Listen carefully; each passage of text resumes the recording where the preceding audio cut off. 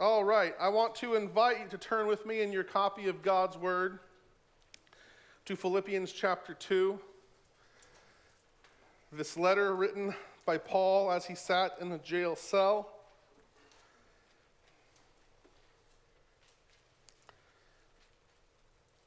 In chapter 2, verses 5 through 11, the Lord's apostle says thus: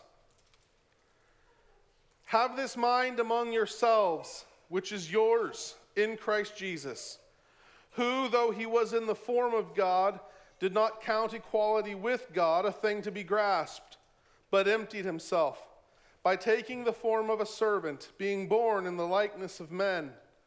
And being found in human form, he humbled himself by becoming obedient to the point of death, even death on a cross. Therefore God has highly exalted him and bestowed on him the name that is above every name, so that at the name of Jesus every knee should bow, in heaven and on earth and under the earth, and every tongue confess that Jesus Christ is Lord, to the glory of God the Father." Brothers and sisters, this is the word of the living God. The grass withers, the flower fades, but the word of the Lord endures forever. Let us pray. Almighty God, we thank you for this word. We thank you for exalting Jesus, the victorious, so that at his name every knee should bow. We thank you for having given this mind which was his to us, that we can face the hardships and horrors of this life in faith, knowing that just as Christ rose victorious, we will share in his victory. We praise your holy name for this wondrous truth. We ask that even this morning, as we reflect upon his resurrection, that you would increase our faith, that we might be increasingly faithful. We ask this in his name. Amen. He is risen. He is risen indeed. Well,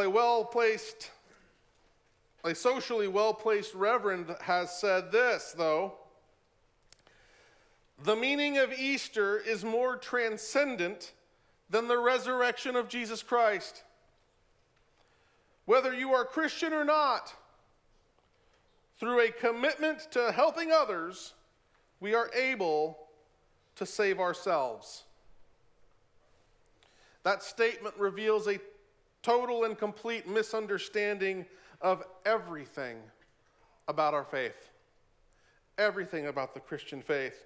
And I recognize that when this man speaks of saving ourselves, he's referring to this life. And he's saying that the resurrection, the triumph of good over evil, the resurgence of hope amidst apparent defeat, that through it we can muster up the will to live selflessly and thereby save ourselves, in the sense of make life better. But yet, the orientation to thinking in terms principally of the resurrection as it affects our ability to make life better here, the thinking of things in terms of this life is fundamentally at odds with the orientation of the Christian worldview. Indeed, the Apostle Paul in 1 Corinthians 15 tells us explicitly that if it is for this life, or in this life we hope in Christ alone, we are of all people most to be pitied. No, the Christian worldview does not principally look at this life. We don't principally think in terms of what must be done before we die. Why? Our orientation is principally the world to come. And our faith gives us what we need to live in the now, in light of what we are confident about the world to come. Thus, as we look at the world, we take it as a given that life is hard, and then you die, and then comes judgment. That seems gritty, That seems bleak, but that is the Christian worldview of the state of affairs of this world. It is hard to live. You die, and then comes judgment. And so this is wherein the Christian faith enters the scene to give us what we need to face our todays. Namely, that in light of what has happened, we can then face this, knowing that the judgment can be endured because we will spend eternity in bliss in paradise forever. The Christian worldview enables us to look at the horrors and sufferings of today, knowing that there is a future tomorrow. But yet, when the naturalistic or humanistic sentiments, convictions, and predilections encounter the faith, they cannot countenance the message of that cross. And consequently, because they cannot countenance the message of the cross, when you think of the resurrection, which is the cross's vindication, it likewise must be re-explained. Thus, you hear the constant dribble about the resurrection being a metaphor for hope born anew. Indeed, the message of the cross is offensive and foolish to the natural mind. The message of a bloody Savior seems offensive to our sensibilities. Why? Well, in large part, it's because I'm a sinner and I'm basically comfortable with my sin. You're a sinner and you're basically comfortable with your sin. Our sin fails to incite within us our own wrath at it.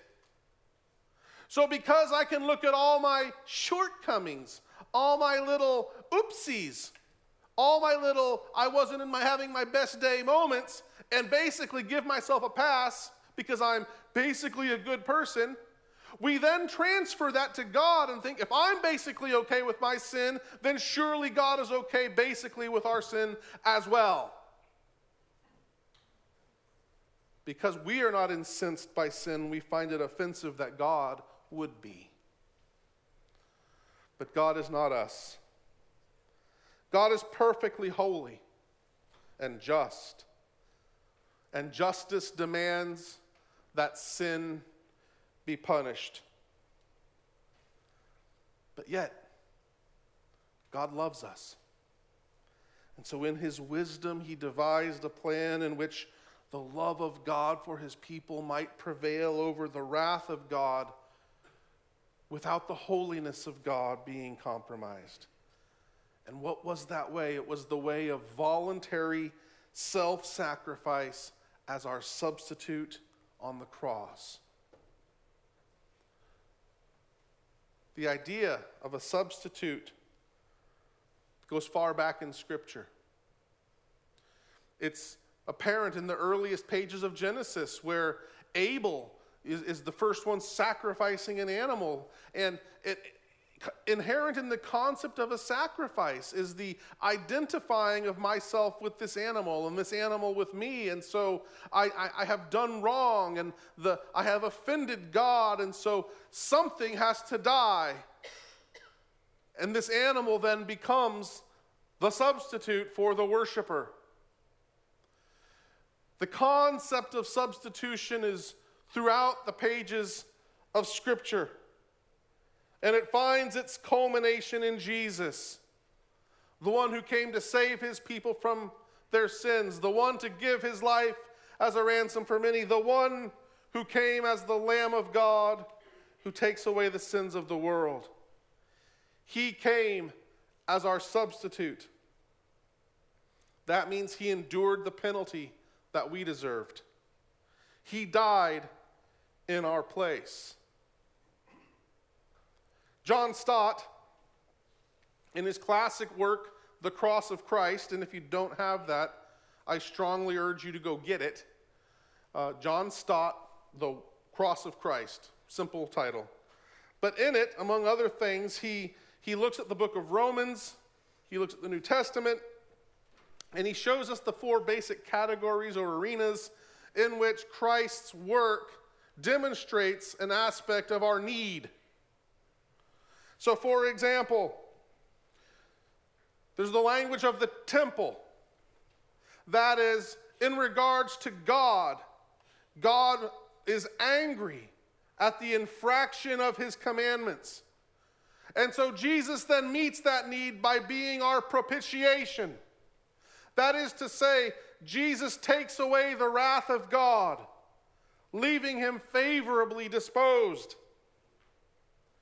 There's the language of the courtroom, namely that there's a law that has been broken and justice must be met.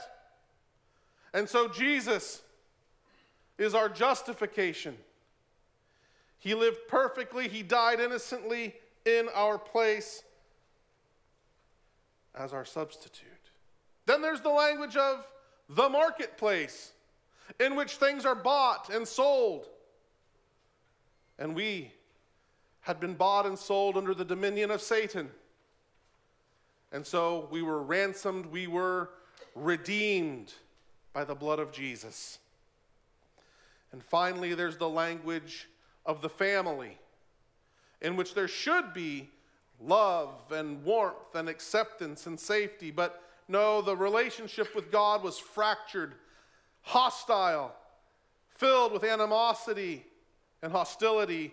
And Jesus came to be our peace. And so in him, we are reconciled to God the Father. Now, we look at that and we say, well,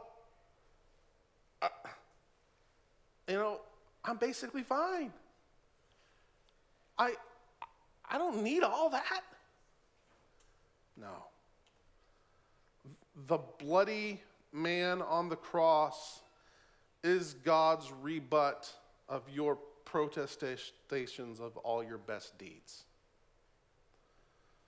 You on your best days, your works are likened to filthy rags.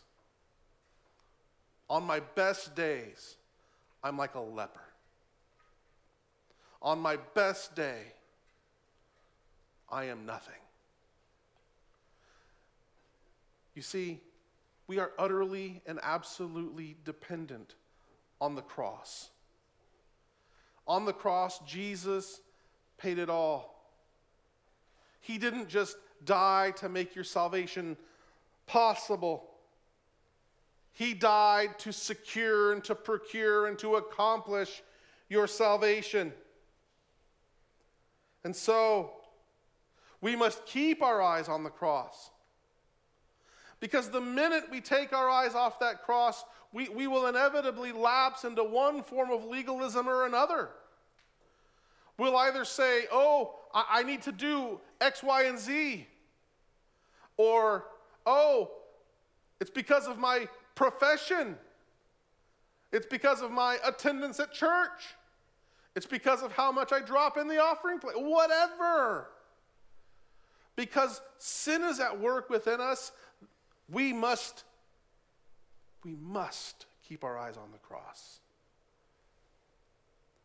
You see, the cross was not defeat, as some would have you believe. The cross is defeat and the resurrection is victory. No, the cross was the victory. It was at the cross where everything that God's law had against you is nailed. The cross is where all of the powers and principalities that stood against you were put to open shame. At the cross, we were brought to peace with God. And so the cross is victory. Now, I just said all that. How do I know? How do we know? Because of the resurrection. You see, the cross was victory, but the resurrection was the victory proclaimed, demonstrated, and vindicated publicly by God.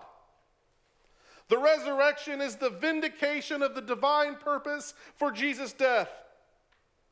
It is proof positive that everything Jesus did on the cross was accepted in God's sight. The resurrection is God's seal of approval on what Jesus did, so that we can have utmost confidence that when Jesus says, "He who the Son sets free is free indeed." And all that's true because of the resurrection. So, in light of the fact that your salvation from start to finish has been accomplished on the cross, verified, demonstrated, signed, sealed, and delivered in the resurrection, how should we live this side of the cross? How should we live? Should we call our lawyer every time something doesn't go our way? Should we get mad and think about how I'm going to get even with every person who crosses me? What should we do? I don't know, maybe be like the apostles, where they're unjustly beaten and thrown in jail. And what do they do in the book of Acts consistently? What are they doing? They're singing and praising. In this book right here, Philippians, a jail letter, a prison epistle. It's this letter where Paul knows that he's going to go give a testimony and the outcome is unclear, and he's very well aware that he could live or die. And what does he say? To live is Christ, to die is gain. My only concern is that whether by living or by dying, I may make him look lovely. You see, how are we to live? Well, in light of the resurrection, we should live in the joyous confidence of hope. That should earmark every single day of our life. The joyous confidence of hope. Why?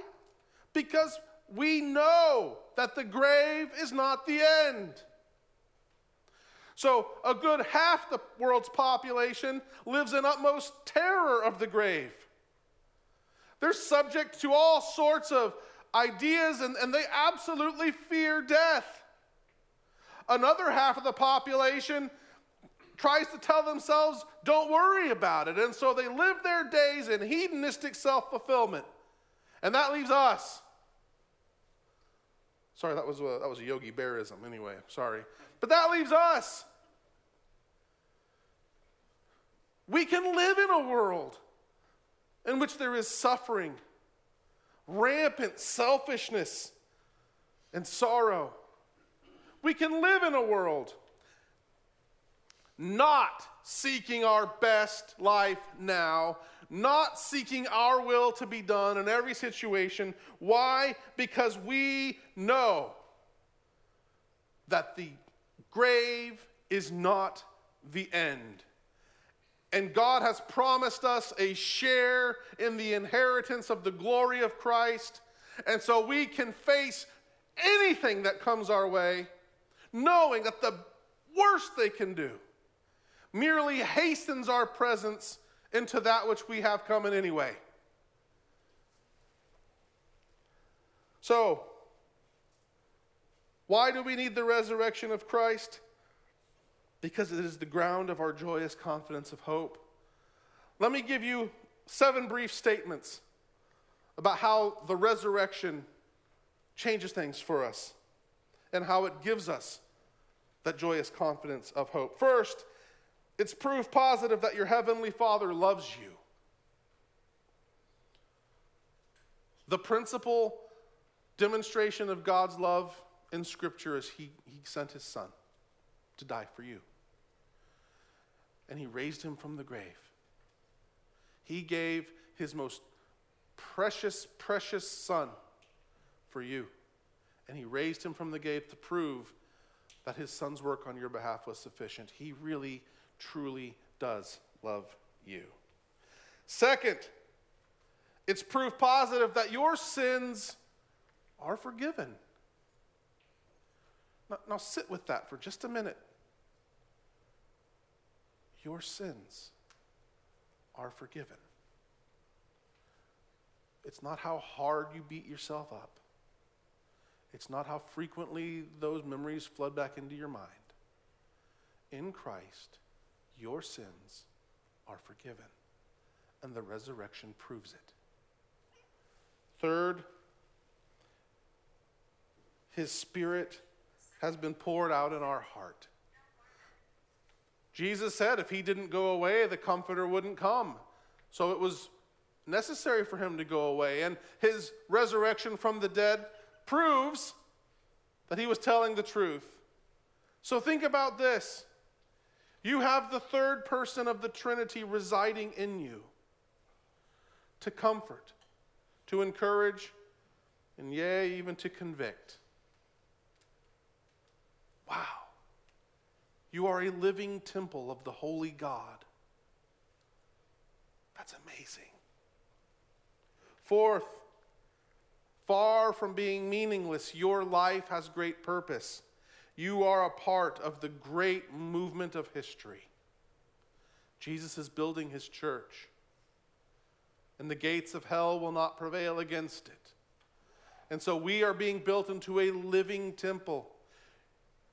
You, dear brother, dear sister, have a place in the very building that is being constructed. You are part of the great movement of history. Fifth, when death comes, it's a defanged lion, because you will be at home with the Lord. Death can't take from you that which is most precious, because Jesus is most precious. All death can do is be the portal into which you enter his presence. So don't fear death. Sixth, the resurrection of Christ demonstrates that death itself has been defeated. He has raided the stronghold of Satan. The bars have been torn off the door. He has the key to death and Hades. What does that mean? It means that death is not the final answer. The loved ones who have gone before, they are not trapped outside of the saving work of Christ. No. You will be with your loved ones. We will be with the saints in glory, because death has been defeated. And lastly, you will rise again transformed. Paul spends an entire half chapter on this point. 1 Corinthians 15 is all about the resurrection. The first half is about Jesus' resurrection. The last half is about our resurrection. Do you understand that you will live again in a body? That we will occupy a new earth? But this time, the body you have will not be deteriorated with the ravages of age. You will not be missing limbs or memory or body parts of any kind. Your systems will function, and you will be able to run and jump and frolic and play. You'll even be able to smell all those wondrous flowers and not worry about allergies. So reflect on that. Your resurrection body is not an eternity trapped in this broken down thing. The resurrection of Christ establishes that it is finished. Your salvation has been accomplished. And so now I can live in the midst of any kind of trouble, workplace difficulty, family strife, health concerns, and I can say, let it come. Because the worst that can happen is I go to heaven sooner. The resurrection of Christ establishes the ground of our faith. It is absolutely and utterly essential as a fact. We serve, we worship a risen Savior. And just as he rose, so too will all those who die in him. What a glorious truth. That is why we need the resurrection. Let us pray. Almighty God, we thank you for raising Christ up on the third day, vindicating his work, vindicating his claims, proving that you accepted as sufficient his substitutionary atonement rendered on our behalf. Thank you, Jesus, for being bloodied and battered for me. For in your bloodiness being sufficient for my complete salvation. Grant that we would trust not in one mite of our own doing, but that we would throw ourselves wholeheartedly at the foot of the cross and serve you faithfully evermore, confident because of your resurrection. It's in your name we pray, O Lord. Amen.